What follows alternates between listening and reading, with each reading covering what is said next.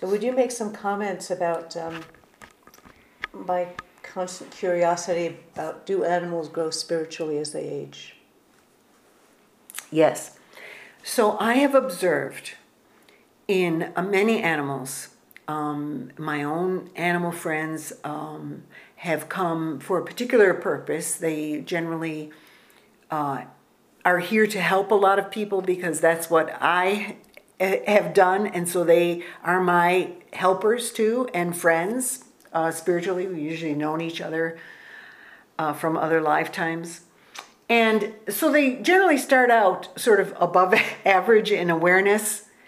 Not that all animals have a certain awareness, but they're different. They're individuals. So you get some animals that are very unconscious, degrees of consciousness, and some that are very, very conscious. And just like everybody else, just like all of us humans, we can grow in consciousness, or we can decrease in consciousness, depending on our choices, our experiences, which are also our choices, because we actually plan out our lives before we come, and from life to life, and through the life, by all the decisions that we make. So anyway, what I have found is that as the body winds down, in particular, animals grow just like we do. They grow, they learn from their experiences, so that my animals who helped a lot of people at animal communication courses at my home, retreats and courses, they would grow from helping other people. They helped other people, people would grow, they would grow. Just like we all do. When we help others, we grow ourselves. So they would grow, they would get wiser.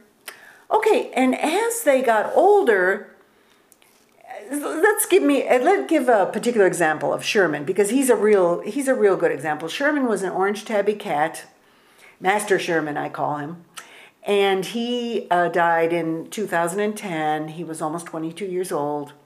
So he'd been around a long time as a cat, and he had helped many people.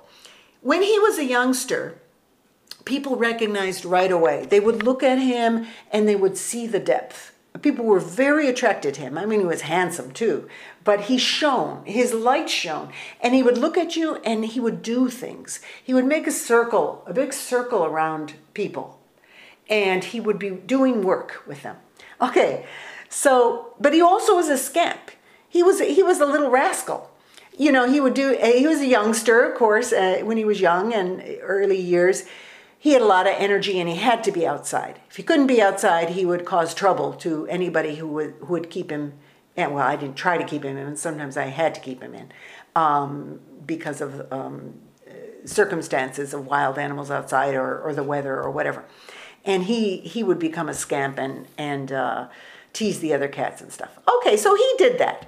But he still was his wise self. But when you're young and you have all that energy, you sometimes do things that aren't exactly what you would do when you're older. Because once the hormones are not motivating you as much, whether you're, as he was, neutered or not, you still have more hormones when you're younger than when you're older. As you wind down, I noticed with Sherman, as he got older, he hung out more. I mean, he always hung with me. I mean, a couple minutes with Sherman was like hours with somebody else in terms of quality of experience. He would come near me and I would just be filled up with energy. But he would spend more time, and the love that emanated from him. And everything was slower. Of course, he moved slower and he couldn't jump like he used to. And, he was losing his hearing. And but he did things that were absolutely extraordinary at retreats. Just before his death, it was a couple months before his death. And he was sleeping a lot of the time. His body was very frail. He was getting very thin. But still he was bright. And he would communicate with people. Well, our last shamanic circle, where we were doing drumming, and then we were doing chanting, then we were doing some healing, Sherman went around. And he sat in all the directions, the 4 directions, and then there's up and down, which is 6 directions. But he didn't sit in up and down. He didn't sit in the sky or under the earth. But he sat in the 4. He went around and sat, and everybody everybody got the transmission of the directions from him. And then he went around to each person in the circle. This is this frail little cat that had a hard time moving by this time. I mean, he could move, but slowly. He looked at each person in the circle. You know, I forget how many people there were, maybe 15 or something like that.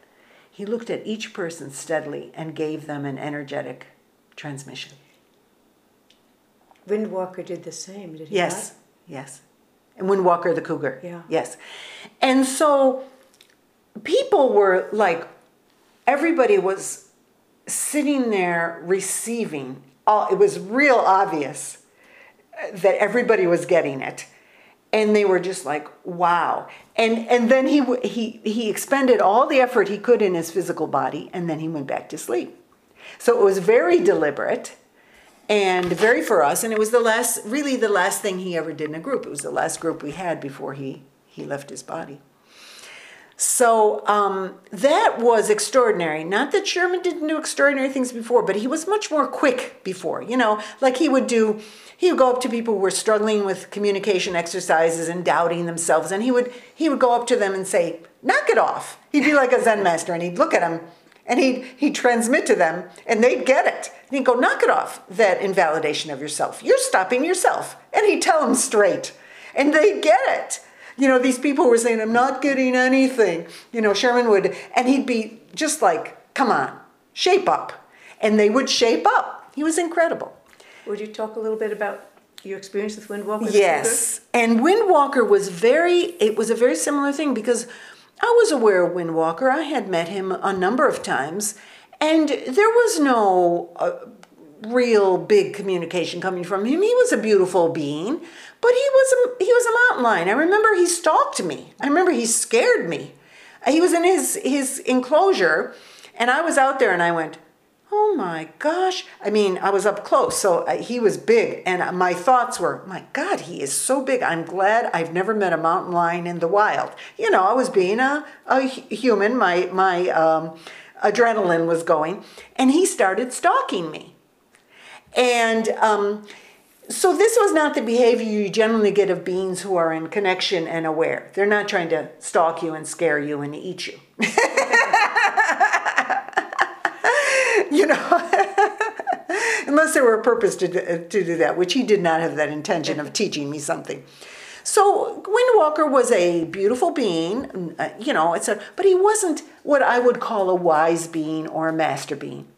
Then later in his life, and he was slower, and, you know, by the time we saw him in his, you know, not too far from his departure, within I think it was 6 months of his departure, he couldn't move that well.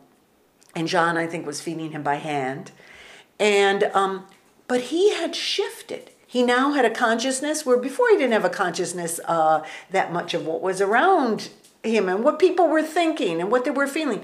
But he now had a consciousness of what people were thinking, and he related to everybody, and he looked around. Again, he was lying down, and he was very, you know, quiet. He looked around it and connected deeply with each person with that gaze of wisdom and purity. And he transmitted. When we talked to him, he now had things to say about the bigger world. Again, he gained in wisdom. He gained in perspective. And that's a beautiful thing that I've seen. Not with every animal. I can't say I've seen it with every animal, but I've seen it with a number. And particularly, you know, when you're in a teaching situation like at Earthfire, or I'm in a teaching situation with my animals, teaching other people, they grow in a different way than an animal who's in a normal domesticated situation. Or in the wild. Or in the wild. You know, they grow in a different way because their life trajectory, I mean, they chose that life, etc., whether to be a domesticated animal, whether to be in a sanctuary like Earthfire, or whether to be out in the wild. Their life is very different. Their demands are very different. People aren't asking them questions. I have often experienced that with wild animals. When you start to ask them questions, sometimes it's like, some of them don't really want to answer right away. Like, I'm busy. You know, I've had that happen with me where they go, hey, I'm doing, and normally I wouldn't even ask them questions, but this is on behest of students. You know, they go, what is he saying, or whatever, you know, and when they're new, I'll do, you know, sort of a favor for them to illustrate to them. And I said, well, the animal says he's too busy right now. He was just about to go meet his mate, you know, or he's ingesting his dinner and he needs to sleep. Or maybe he's not interested Yeah, exactly. in talking to you. Exactly. Who are you? Well, that's the point. It's like, who are you? I'm busy with my mate. Who are you? I mean, it's the same concept. You know, we're translating a little bit different, but it's like, you're not so important. But he's not telling me. Again, those are human thoughts. He's not telling me I'm not important. He's just saying it like, I live my life. Human, I don't have time to answer your questions. You know, and I've had students do that where they're kind of chasing the wild animals. You know, well, they don't know better. I want you to answer my question. Will you answer my question? I said, you know, I would never even approach him because I feel first. Does this animal, if I'm sitting there and the animal connects with me, then I know they want to communicate with me. That's the permission part. You know, I have their permission because they initiated the connection. I just sat there. I didn't run after them or go, would you connect with me? Would you? I mean, that's what beginners do. And sometimes I have done that for the sake of illustration for reporters or beginners who say, well, you know, what does that bear have to say? Or what is, you know, it's not my way and I don't impose on animals. So if you sit quietly and you're being, and an animal comes up to you, or they come into your field. They don't have to appear, but they connect. Suddenly you feel, oh, there's an animal connecting. You look up and there's a bird on top of the tree. And the bird is connecting with you. No one does that a lot. Yes. Yeah. And they connect with you. They want to communicate. Okay, then you have their permission. There's no problem. The permission is, to me, is a channel that the animal has opened. You could initiate an opening too, though. Yes. Yes. Without asking, just opening. Yes, just opening. Mm-hmm. So say, you know, I have birds come around and I'll sit and just be open. And, you know, they'll notice that the energy, there's a channel. Yeah. And they'll look over and they'll go, okay. Yeah. You know, and they're curious about me. Again, they're going about their business. They're curious about me. We just share the moment. We're not asking each other's questions. He's not going, well, what do you do in that house? You know, or something like that. It's not, you know, we're just sharing each other's being on the earth. Lovely. I mean, basically, that's most of my connections with animals are that way. I'm not pumping them with questions, but humans always think of questions. You know, people go, what is he saying? What is he thinking? You know, I remember one That's person. up in the head. Exactly. They followed me around in a field with cows. What is that cow saying? Oh, dear. And I'd go, nothing, nothing, nothing. Because they're not saying anything. They're enjoying life. They're being. They're chewing on their grass. You know, they're not projecting things. Humans are the projectors. You know. Could I ask another question, because it's so interesting? You talked about Sherman doing transmission and Windwalker doing transmission. Right. Could you say a little bit about what transmission is, and is it similar to when, say, a Buddhist teacher gives a transmission to a student? Energetic.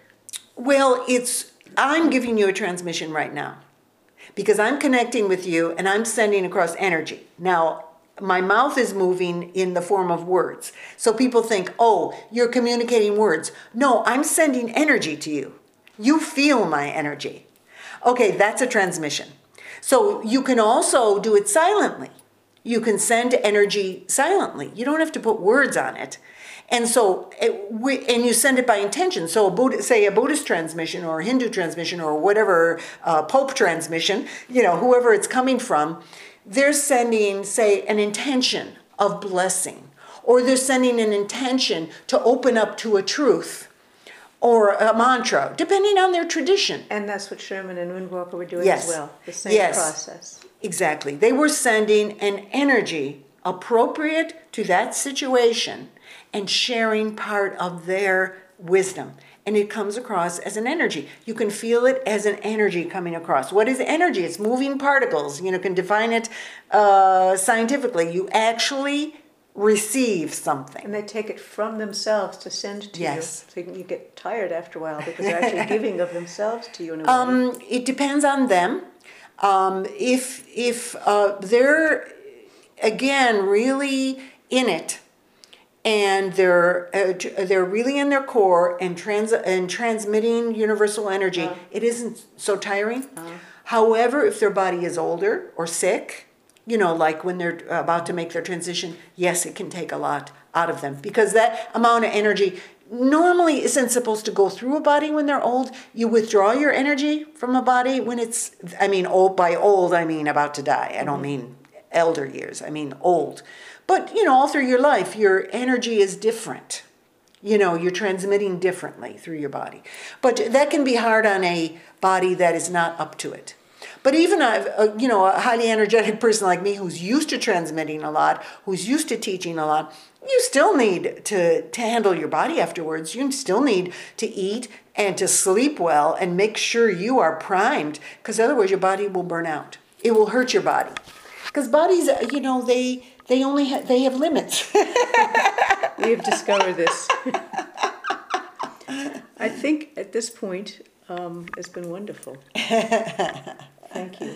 You're very welcome. Very, it's very always rich. good talking with you. So